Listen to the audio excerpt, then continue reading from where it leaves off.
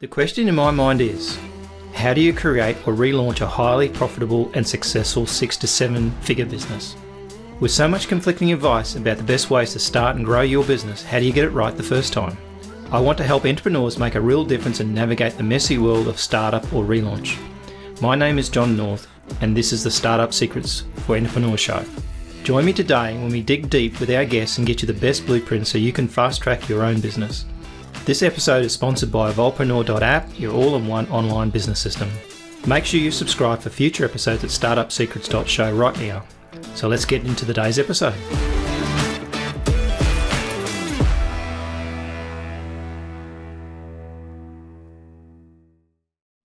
Hi, I'm Ben Leyrolf.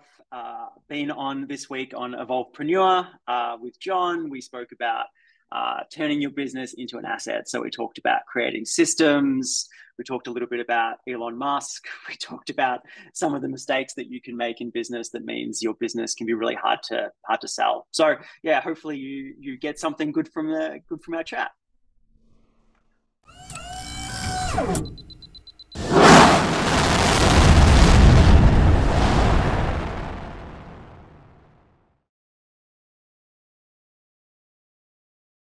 You're listening to Evolvepreneur Secrets Show for Entrepreneurs, and I'm your host, John North. And today I've got a very special guest, Ben Leyrolf. I'm pretty close to explain. I'm pretty bad with people's names, so that's not too bad. It's a bit of a tricky one. You're right. Yeah, so I've had worse. So my mission is to help startup entrepreneurs, navigate the messy world of getting started in business and growing business, and often the pivot as well. So when people want to pivot to another something, so we talk a lot of different guests about a lot of different things. And so today we're kind of digging deep on a new business that Ben's created, and welcome Ben to the show. Great, thanks for having me. And I'm just going to dig into your bio a little bit. So you spent 15 years as a business owner and entrepreneur, working with some of Australia's most iconic purpose-driven organisations. That's interesting. And you're founder of Impact Positive, which is helping business owners turn their business into assets and staging them for sale. So that's a very topical thing, and I think I mentioned to you before. I'm actually talking to someone yesterday about that whole thing. So I'm already primed for that. Fantastic. So welcome. So tell me, what were you doing for 15 years? And you said you were doing it for purpose-driven organisations. So what were you doing in that period of time? How did you get to that? Yeah, so look, I'm a bit of a tragic for starting a business. My dad, he ran a small business basically his whole career, and so I've gone and followed in those footsteps. And look, some of them have been successful, some of them haven't been that successful. But generally the theme or the thematic around is that they're products that help purpose-driven organizations, which is, generally speaking, it's social enterprises, it's non-for-profits, it's government departments, it's kind of any kind of business that their primary goal is about, I guess, making the world better or having some kind of positive impact. And then the financial motive is the thing that follows behind that, right? It's very important to have something that is stable and solid and has money. Like, all of those things are important, but it's not necessarily what is driving people. And it's quite interesting actually, because I did some work with some people for Fortune Institute a long time ago, and one of the things that they did is they did this, like, I think 6 or I can't remember the list how many there are, but 6 different things for businesses, and one of the top ones was a bigger mission than money.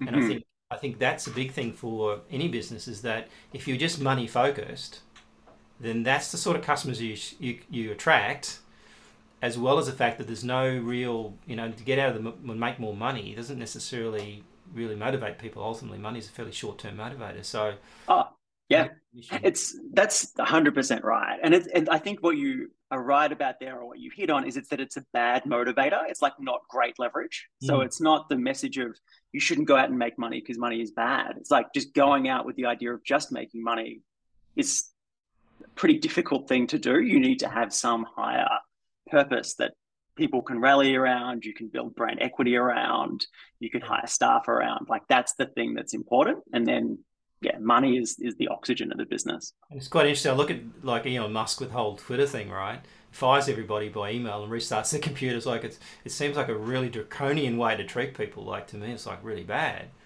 But then he turns around and says, this is the sort of person who's got to work for me.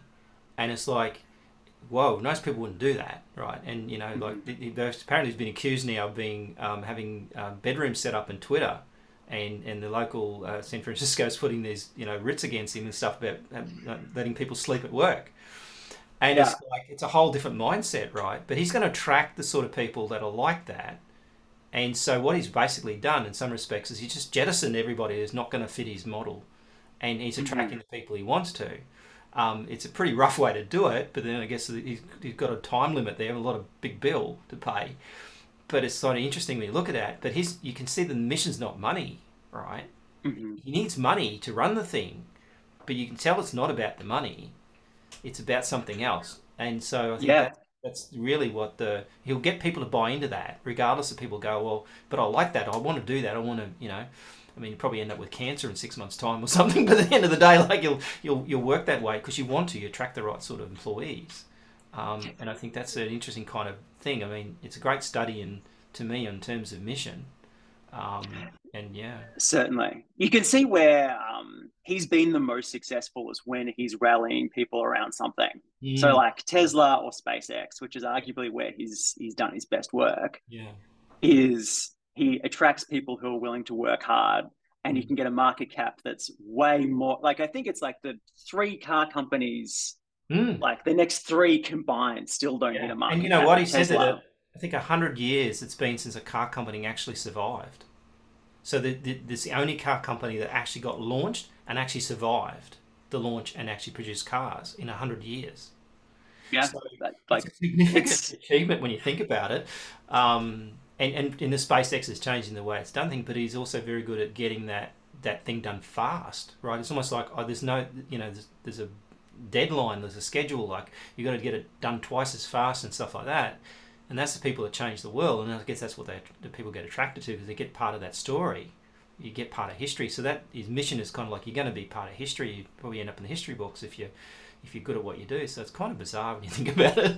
But and I think that's the thing about it, and it probably fits in nicely what we're talking about is if you have a business asset. And I think, interesting enough, I was at a conference a few years ago, and they kept talking about, and this was an internet digital marketer conference, which you may have gone to maybe, and they kept on talking about properties in relation to websites, and I thought, I got it out of the gate, thinking, I see what you're saying here, but you can see the audience being Australian looking and going, what are you talking about? I can't see any house there, right? It's like, and it's like, but you're not valuing. And they say, we've got these $100 million properties. And it's like, well, what do you mean? Is it like a resort or something? No, it's a website. And so I think the valuation of assets in business is wrong. You don't value the right things in business. And actually, I had a good conversation with the guy yesterday about brand awareness and brand equity and what people value in terms of that name. And the concept of saying, well, hang on, there's more assets in your business you think you've got, and you're not necessarily leveraging them. And then when you go to sell it, you end up in a situation where you can't sell it or you sell it for less than you thought because you didn't think about your brand. So yeah. Yeah, absolutely. There's certainly a lot of intangible assets in your business that if you can harness them, right, if you can package them up as something that you could pass on to somebody else, you'll, double, triple, quadruple what you could ask for the business. And I think what one of the really good things about kind of preparing your business to sell, even if you don't want to sell it, right? You've started this business, you want to work on it, you never want to sell it, like that's the dream. Packaging it up as something that you can sell means that you've actually got a level of freedom from your business. It's something that could run without you, which means you can take more holidays, you can, take parental leave if you need it. Like there's just a lot more options. Because life does happen, right? And I think that's the biggest thing. Like I was running I think about 2016 or something, I found out I had bowel cancer. So on the Monday, right? And so I basically, a Wednesday operation, Thursday was out and it was never happened. It looks like it never happened. And so the thing was though, if my business couldn't run without me during that period of time, and you don't, and it really brings it home, because what happened at that point is I was working longer hours, I was working a lot more, and I came to the conclusion that it's not 8 days in a week. So you can't work 7 days a week and expect a result. If you can't work 5 days a week and get a result, you're certainly not going to work 7 days a week and get a result. You're just going to be tired and sick. And so getting that compressing that down and thinking, okay, well, in my opinion, no one pays you money after 5 o'clock in a normal business, in business. Hmm.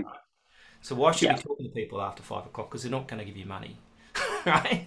So then just setting Yeah. up timescales and say, okay, I can get more done, and you get so much more done before holidays anyway. I'll get more done in less time. How can I do it the most, not necessarily the laziest way? How can I get this thing Hmm.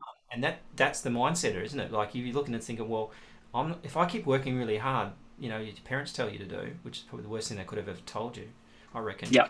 is that you end up in a situation where you just worked yourself into an early grave, and then the business that you wanted to build for life isn't available to you because you're the business, right? Yeah. And I think that's the scary bit, and I think that's that mindset of, as you say, like thinking about even if you're making it for sale and you're not, it makes a very big mind shift because it gets you can't get off the hook, can you? Like Hmm. when you talk, like what's the biggest kind of disaster story you've ever seen in terms of businesses? And I know you've only kind of started in the last 6 months, but what do you see the biggest sort of pitfalls they get into, and they convince themselves that it's a good thing, right? Yeah. Look, I'll tell you one from my own experience, which is a previous company. It was a consultancy that I co-founded. Um, from all metrics, looking around the business when we were in the business, it seemed like it was just a great business to be in. Like we had we were making great revenue, we were making pretty reasonable profit, we had a staff, we had like really good clients, like tick, tick, tick, tick, tick, tick, all the way down. And then, as you say, like life happens. And then the three founders are like, okay, well, how could we like exit this business? How could we sell it? What does the end game look like? And we went to our accountant to start helping us value this business. And just bluntly, they were like, it's not worth anything. Like you've got, and it's like, it's just shock horror. Like how could we're so successful by all of these kind of vanity metrics? How can it not be worth anything? Mm, And then as we start to go down, it's like it's just solely dependent on us as people, right? mm, We didn't have the right systems in place. We didn't have training or onboarding. Our clients were all relationship based. We didn't necessarily have a strong, repeatable all the funnel stuff or that they lead thought was good were mechanism. actually risks. All risks. And then so we like had that moment where you're like, okay, well, let's turn the ship around. Let's start building value into this business and start scaling it up. And what we realized is that because we didn't necessarily have the foundations in place when we started, it was very difficult to start taking what was quite a creative business that was built on our personalities and then turn that into something that was more of a product, something that we could package up. And Mm, then scaling it became a problem as well because the more people we got, the more clients we got, the more of our time we needed. mm, And so it just put this like hard cap on like how big we could get. And mm, so yeah, that experience really it was a hard lesson to learn around when you're starting a business where you've got to focus what's important, and it's not necessarily a revenue number so much as it is an asset valuation, or it's the systems and processes that you have. And I think the danger is, to say, like you get in that situation where most people try and sell a business, and I did this years ago, where you're trying to sell a business at the worst possible time, because most people don't Yes. say, oh, like when you build a house and you're going to sell it, then Yeah. there's a time frame, and it's like you can see it. But when you've been in business, it's not like that, is it? Like it's like a big sort of jigsaw puzzle that keeps falling apart sometimes. And Oh, 100%. yeah, and I had a business that basically was turning over $1.5 million reoccurring. All we had to do was show up. Hmm. But because I hadn't thought about selling it, and then I had to try and figure out how to present that, and because it was very early in the piece that people didn't understand recurring income and all that sort of Hmm. stuff, I couldn't convince anybody in quick enough to be able to tell them to sell this $1.5 million business, which I basically just closed. And I think we had this conversation about before. Business failure isn't necessarily, oh, I failed and the bank took my house. No, No. the failure is that you just couldn't sell it because you didn't set it up for sale in the first place. Maybe you tried to sell it desperately. I mean, I had something the other day, Hmm. tried to present a business to me, and I go, looking at your business, you've got no business plan, no brand really. At the same time, you've got a lot of recurring customers, and I could easily replicate your business in a week. Like I could just take what you've just done and I could build a new business for nothing. And I Yeah. think that's the question. Could you replicate that business in a month or so? And if you can, you're in big trouble. Right? Yeah. Completely. And that's when we were talking about intangible assets before. But if you've got like a strong website with good traffic Mm. and say a good Instagram presence, Yep. that's something that can't necessarily be replicated overnight. That's something that you have to invest money in to get. And Mm. so being able to tangibly say, well, like that's a brand asset, Mm. fantastic. Great. Like that's something that can go on the asset side of the ledger. Yeah. Yeah. Do you want simple and effective ways to get started that don't cost a fortune in time and money? Discover the best steps for each strategy we teach and the most important areas to focus on, and even to connect with your best customers and grow an online community. Grab your free copy of Startup Secrets for Entrepreneurs at startupsecrets.show. Yeah, I think that's I think they value the wrong things, and I think to a degree it is like you call vanity. Like you look at, oh, this is the numbers I'm making, but you're making them purely from personality or for personal hard work, and if you're not in that business. I think it's a good saying is if you left a business on holidays for 6 months and came back and it was better than you left it, then you got a business. Well, that means you're building a business as opposed to like working in a business or running the business, right? Like your job is to make a thing that improves, right? That can like self-sustain. It's like that's the job of the owner. And I think one of the things that I've done over the years, which is like I did it the other day actually. I wait for an employee, I set a situation up, and then let them fail. So I actually don't help them. Like know that it's gonna, and obviously it's a bit of a controlled environment where it's going to be okay. Not a big client that I'm just about to lose. But what I've done is I've just let it go and just wait to see what happens. And then afterwards I said, you know what I did? I waited to see what you would do, and you didn't do anything for 7 days. I said, so therefore there's a problem. And I think that's the thing. Sometimes you got to prepare to let the actual. It's like kids, right? You got to let them fall. And I think sometimes you got to let that thing fall to prove a point. Because because you keep catching them, they never learn the lesson. They never get the bruised knees. And I think and what you've uncovered there is like it's not their problem. It's your like that's a problem for you. Yes, if they don't do anything in 7 days, then like that's they're still going to take their paycheck. And that came back to task management. So what happened was.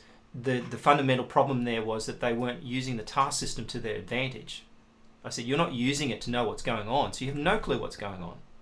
So you did that job and then you're relying on your memory, which is most people's memory is not very good, to actually remember to do it. I said, but if you just use the system as it's set up, you wouldn't have had that problem and someone else would have known what was going on as well. And that comes back to that IP, that comes back to that system process. Well, that obviously is a hole in the business there that could easily go pear-shaped if everybody didn't do that, and then suddenly nothing got done, and then people, what are they doing? Reversing credit card transactions, they're complaining, they're talking bad about you, and the whole thing escalates, all because this little simple thing you didn't fix. Completely, absolutely. And it also shows another, I guess, common failure in business, which is, I guess what prompts me to think of this is you said things get stored in people's heads, and like even if you do, have a great memory, which I do not, often you go into a business and all of this knowledge that's been learned through experience is trapped in people's heads. Yes. Right? Like there isn't actually an asset around people learning a thing. So then it's documented and shareable. It's like that person leaves huge amount, like there's no amount of handover that can take everything that person and half the time you get the outgoing person to teach the incoming person, which is probably the worst thing you can ever do, because they will just impact on. If they're negative about leaving, they're going to completely destroy that new person on the way through. And I've seen it happen. That's why we never do it. We never used to do it anymore. Like, no way we ever take. So I'll stay and train your staff member. It's never worked out for me ever. It's always worked out badly. They're good intentions. Might be good intentions, but they just completely screw you on the way out because they are leaving and they don't really care. And they've put that onto that new employee. But they could have the best intentions in the world, right? They could be the best trainer in the world. Yep. They quit. You've got 4 weeks. You hired someone, best case scenario, with like a week to 2 weeks to go. Yes. You just cannot teach someone how to do a role in a week. And that's in the best possible circumstance. Yeah. Let alone, someone's pretty demotivated by the end. They're figuring out what's next. Bad habits too. Like they'll pass on the bad habits of that previous person. The interesting thing I've always found is trouble with, and I kind of think I've figured it out, but when staff won't write procedures because then they think they don't need them. So what will happen is when they leave, they'll be easy to fire. So when you say, "Oh, can you write the procedure for this?" Mysteriously never happens, right? Because it's like they're scared they're going to lose their job, right? So number one, it's like, oh, well, so kind of, to me, it's like create that procedures culture. But what I've always done is kind of documented it basically, got them to do it, and then improve the documentation and show me you can do it. Yeah. And I think that mindset of thinking about, slowly building, oh, I'm going to document my whole business and get all excited for about a week, and then it never happens. And so it's like, oh, it sounded a good idea, but I just can't do it. But that slow little progressive, every time something goes wrong, write a procedure for it. And I think that's probably a good place to start. But I think the whole idea of writing these really detailed procedures don't really work because no one follows them. And so yeah, no one wants to write them. No one wants to follow them. Least of all, like, I don't know about you, but least of all me. yeah, like you have this whole idea about like, oh, there's this process. You're like, I'm not going to follow it. But that being said, I think we're talking about, I guess, creating assets around process and systems. And I think that what's important is not necessarily the steps in the process, like what is, you do this, then you do this, then you do this. I think what's actually important is, well, what is the function trying to do? Say it's like, it's hiring. Okay, well, in hiring, having a checklist, which is like every time we do hiring, we need to make sure we do this, we need to make sure we do this, usually attached with because last time we didn't do that and it failed for X reason. Exactly. So you got that checklist. Writing this because it failed last time. Yeah, totally. And it's like, it's just a cheat sheet, right? And so if you think of it as like a cheat sheet rather than a process, I think people often latch on to that idea much more because you don't feel, a process feels like you're being controlled, whereas a checklist is, you fill out a checklist every time you tick one of those things, you just feel a bit like, oh, yeah, I did like something. That's fantastic. Right? Yeah, and I think that's right. And when we had my other business, when we were doing Sage Accounting, a lot of stuff we did wasn't necessarily, if they didn't understand what they were doing, that was a problem in itself. But just making sure that when you packaged, in the old days, when you actually sent out a box and everything, to actually do that whole process and make sure you put everything in the box you're supposed to put in the box and all that sort of process and pack it and stuff like that. We had a checklist, and we always had, our checklist was always at one colour, because back in the days with paper. And so we always had they were a different colour, like they were a yellow, I think, from memory, because you could spot them a mile off. And so you knew that was a checklist. And I think that's the thing, is that if you build those, at least start with checklists is a good place to start, because then things don't get stuffed up. Like when I relaunched this show the other day, I thought there's a couple of steps in here that I keep forgetting to do because it's a bit elaborate. So I went and wrote myself a checklist. But then you just fill it in afterwards. Like next time I do it, I'll go, okay, I'll remember that now. I'll get someone else to do that because it's not that hard. Yeah. But it took a bit of work to get there. And I think, that documentation. One of the things I ever did was I started a journal, and everything I thought about write in this journal. And every time I went to a conference, I took the journal with me. So it became almost like, in some respects, writing the history of your business is it, and then I'll probably stop doing that. But I think it's a good thing to do. Like you're actually just writing down what happened as you go in, and you go back and go, oh, I remember that now, but I didn't remember the detail of where it went wrong or, where it went right. And that kind of, it was almost like you got almost a duty to document your history of your business. Yeah, 100%. I totally agree. And actually, I just read this really good book a few months ago now called The Checklist Manifesto. All right. I'm not sure if you've heard it. It's very good. Would highly recommend. But basically what they talk about is that, surgeons, rocket scientists, pilots, and then mega city construction, like you do with those mega building construction projects, all run on checklists. Like they're too complex for process. The pilot to have ticked off the list right before it takes off, right?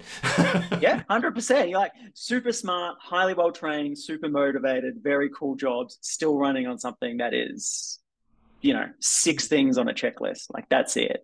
And that kind of blew my mind, I'm like, I work in technology. I should have some sophisticated AI-based thing. And you're like, you don't really need that. You just need to have something pretty simple.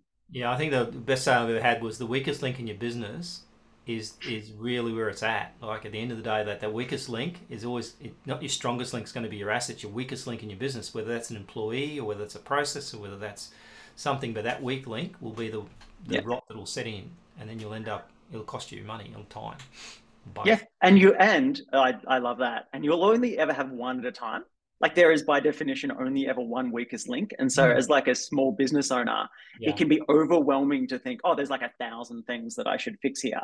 Yes. But actually, there's actually one thing that you need to fix right now. And when that's fixed, then there's just one other thing. And you just need to like find and identify those. And the really thing I like about small business, and you got a reasonable, like I think when you hit about, I think the number was 23 employees, the world changes. Mm-hmm. And I found that out because I had 15 and then went to 23 and the whole world changed. Like it's just, Yeah. your business is completely different. But the really nice thing about a smaller business is that you can change things quickly. And people think that's, oh, that's okay. But the reality is big business can't do that. They can't move Mm-hmm. that huge Titanic thing and change direction easily. And so they're a sitting target for small business that can actually be more nimble and be, actually do the job and do a good job of it. And I think that's what you got to remember is that those big businesses cannot pivot and change easily. And I mean, Google's a great example of that. I mean, if you look down, you can Google this. I think I know where Google's failed businesses. So everything, The Google graveyard. Yeah, the Google graveyard. Like if you shut down, if you actually all the businesses Google shut down, there's hundreds and hundreds of them. And you go, Google Plus was a failure. We only got 600 million users. It's like, what? That's a failure? Yeah. Like even LinkedIn doesn't have that many users, I don't think. And so it's like it's their definition of failure, right? And I think that's the thing too, is sometimes it's not what you think.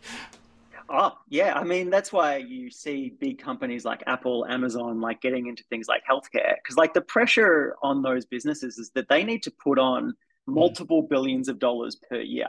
Yes. And there's only so many markets that can support someone coming into it and making billions of dollars at that kind of scale.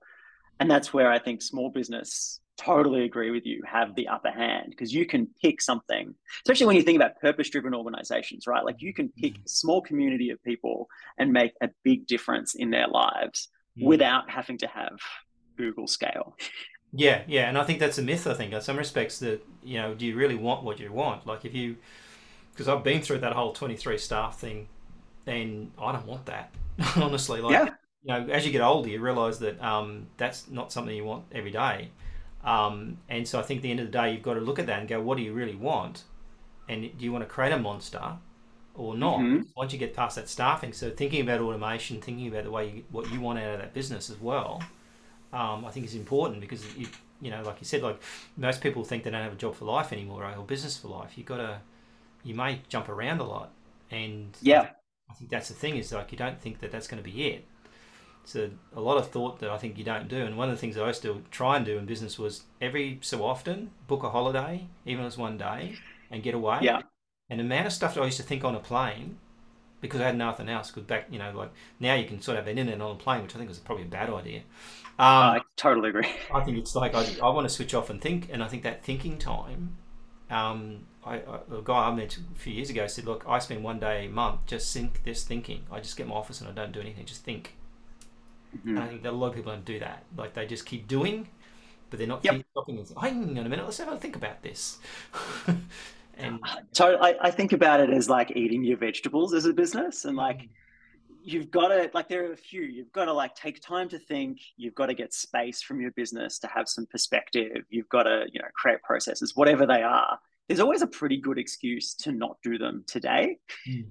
Oh, I'll do it tomorrow. I'll do it tomorrow. And it just never happens. And you end up with this company that doesn't actually have any of that strength, resiliency, fitness that it could have had because you just put off all of these habits that you just got fat. Were good, but you just got fat. 100%. There's so many businesses that, because look, most business owners you talk to and you say something about like systems, process, perspective, planning, strategy, listening to a customer. By then, they've both gone. Yeah.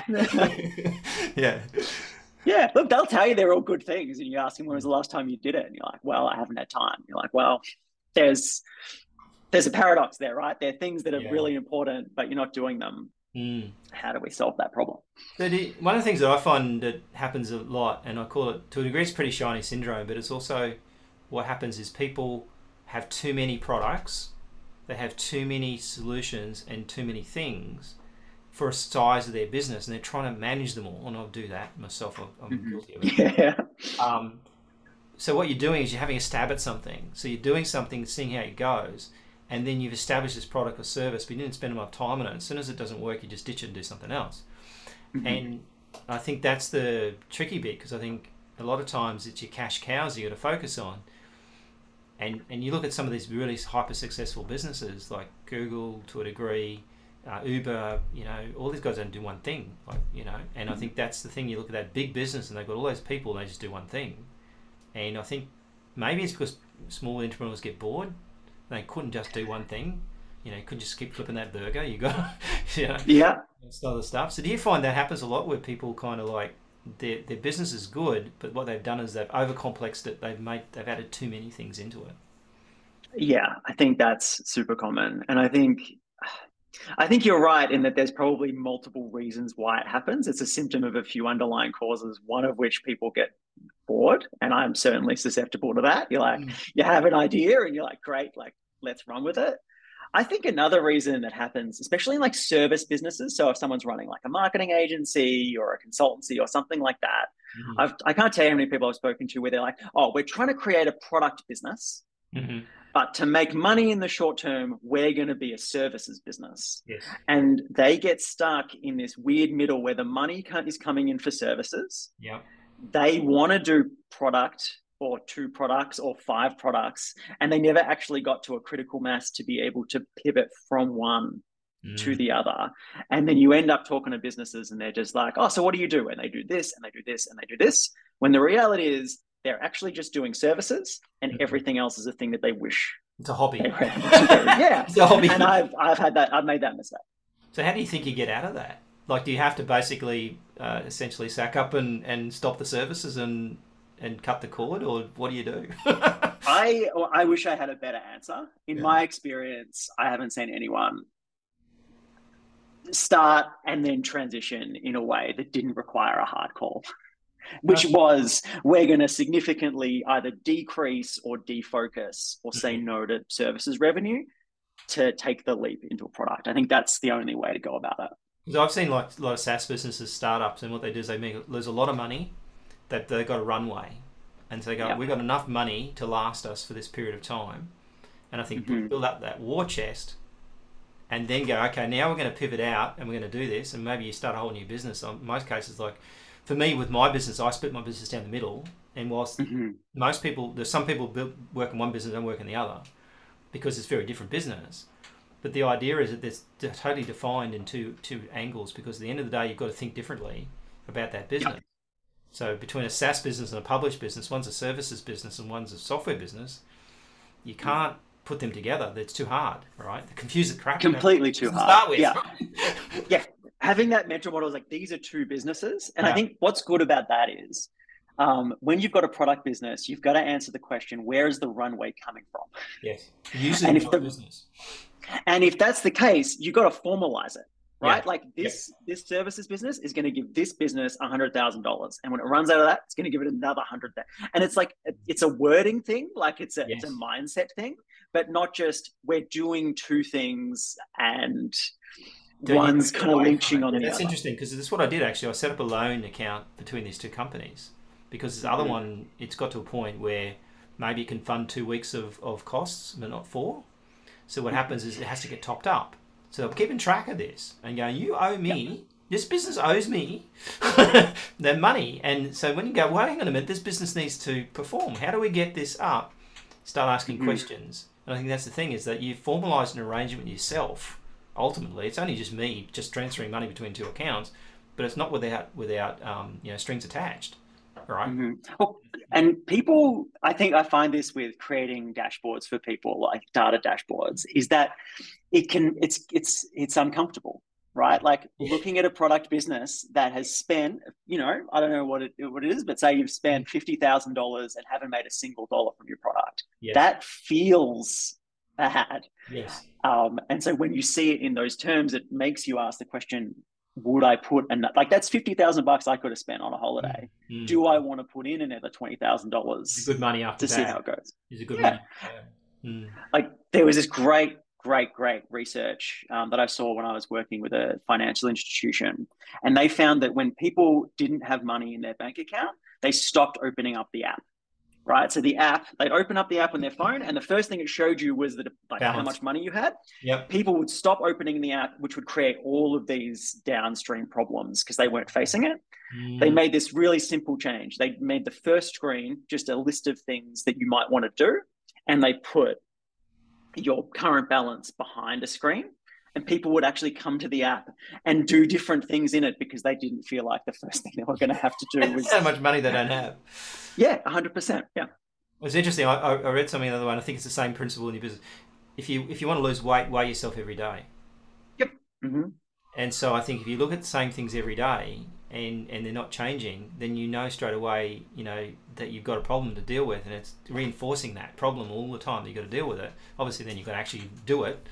Yeah. But at least if nothing else, it's telling you, reminding you that it's important, because I think that's part of the problem. Is I say to a lot of people, oh, you don't have time to do this. I said, no, it's not about time. It's about whether it was important or not. Because I bet you did stuff during the day that was not that important, but you wanted to do it, right? Yeah.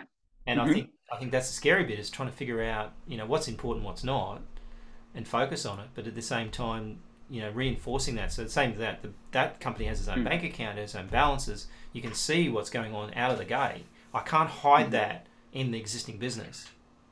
I can't hide it. Well, because I could. It's just a line on the balance sheet now, in the other business. But there you can't hide it. The bank account tells you that you've got a problem to deal with. Yeah. And look, when someone's coming in to buy your business, often investors aren't necessarily that scared of businesses that aren't making money yet. What they are scared of is looking at a business that they don't understand and not knowing what the moving parts are. Like if you're like, great, we've got the services business, it makes this amount of money in this way, then we take that profit, we invest it over here, and our business plan says that we'll be profitable in 12 months because of XYZ. That's something people will put money in.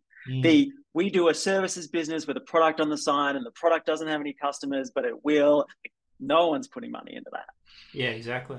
And so probably give me like 3 kind of best pieces of advice you give to someone who potentially wants to create a business for sale, because ultimately that's what you're trying to do there. Essentially, is the game is to build that business, fix that business up, whatever, or start that business from scratch properly, and then prepare it for sale. What's the 3 things that best piece of advice you give someone that like free advice is worth every cent, right? Yeah, that's right. Top 3. I don't know. I'll tell you the 3 that come to mind now. Yeah. Look, the analogy that I like to use when I think about business is comparing it back to a house that you're trying to sell. Like you're creating this thing, and I think if you wanted to sell your business or you want to create an asset, the first thing you need to do is finish building it. Which feels like a stupid thing to say in terms of a business. I think people think of running a business rather than building a business. Yeah. But if you had a house and you're like, oh, I haven't quite finished building the kitchen yet, and so I know when I want to cook eggs that I got to do it in the backyard. Yeah, 100%, right? Or like, the bathroom is still a water loop. Yeah. You wouldn't sell a house like that, or you'd accept a pretty low price for it. Yeah, you'd be whereas. Yeah. So like finish building your business. So make sure you've got a process around ops, finance, HR, how you deliver your product and service. Like just have those base things in place before trying to do too much else. So I think that would be my first piece of advice, is just ask yourself the hard question around what does a stable business look like? What's a finished business look like? I think number 2 is that you need a business plan with 3-year projections in it. When people look to sell a business, it feels like a waste of time, I think, creating projections, because you're like, oh, someone's going to buy it. Just a wish They're going to come up with their own plan. Yeah, most projections are a wish list, right? Yeah, 100%. Like they're, it's like it's a way of articulating a possibility rather than saying that these things are set in stone. But if you don't have a business plan that's got projections in it when you're going to sell, you're going to force to be sell it for like the asset price of the business or like a multiple of revenue. Whereas when you've got a business plan, you've got a much better chance of getting someone to fall in love with the business, and then they'll pay more because they want it strategically, right? Yeah, that's right. Where am I at? I think that's 2. Yeah. No pressure. No pressure. Look, I think the 3rd one we've spoken about a lot, but you've got to make a business that where you could take a month to 2 month holiday, and realistically, it would be fine. which is scary for people. But yeah, if you could take a 2 to 3 month holiday without too much notice, then your business is in a good position to be able to sell it. I think the trick to that is just keep taking time off. So you take 1 day a week off, so you cut back to 4 days a week, get less done, get more done in 4 days, and then sort of slowly cut it back. The guy once said to me once, and it's interesting, the question he asks himself every morning is, how can I work less days and make more money? Most people ask the opposite when they wake up. How can I work harder to make more money? Now, how can I work less and make more money? And sometimes it's just increasing your prices at the end of the day, right? It's a case of going, well, if I increase the price, I actually can work as long hours, and I think most businesses undervalue their price anyway. So, I totally agree. Actually, it reminds me there's this really good study that just finished up that was run by, I forget whether it's like the Institute of or Foundation for, but whatever. It's the Foundation for Working 4 Days a Week, ran out of the UK, and they just did a global, you might have heard about it, a global experiment. There's a big push lately of, for post-pandemic stuff, that people are working less hours. And they just finished it. I think it was like a 6-month trial. People work 4 days a week instead of 5. They got their full 5-day-a-week wage for working the 4 days, and more work got done. The companies made more profit, and people enjoy working there more. Just because, like, if you've got 5 days, you fill 5 days worth of work, and that extra day is probably not high value work. No. Whereas if you set this artificial done at work, to be honest, I don't think very little work gets done at work. When I had the 23 staff, I estimated that most they worked about 3 hours a day. 4 if lucky. And so, it's scary, but you think about it too, or you're just dragging it out. I'd take 4 good hours over 4 good hours. Crappy hours any day. Press that into 2 days a week and let them go for the week. So tell me how people can get in touch with you and what they can, and who you're looking for, I guess, as a potential client. So to find us, we're impactpositive.co. So not .com, we're impactpositive.co. And you can find us Instagram, TikTok, LinkedIn, wherever you like to find stuff. And what I'd say is we've actually built a platform that can help do this for people. It's called Impact Builder. And so if you go to our website, sign up to Impact Builder. For the rest of the year, it's free for people to use and sign up. And that helps you create standard operating procedures. It helps you set your company vision. It helps you set kind of key metrics. So it's kind of like a nice one place to kind of turn your business into an asset, if you will. Cool. Sounds good. I'm going to have a look later. Yeah. So I really appreciate your time. And I think we had some really good, robust conversations, and I hope that someone gets something out of this in terms of, I think if you just won't get one good idea out of something, I think it's worth it. And so I think it's really cool. So really appreciate you coming on, and maybe we'll talk again when your business is going a bit older and what's going on with it. So really appreciate you coming on the show. Yeah, fantastic. It was great to have a chat. Appreciate it. That's a wrap on another awesome episode for the Startup Secret Show for entrepreneurs. Just before you go, if you like this episode, we'd be very grateful for a 5-star review. Please also consider recommending the show to a friend or two. Make sure you subscribe for future episodes at startupsecrets.show right now. Until next time, if you're an entrepreneur, make a start on your next great business idea today.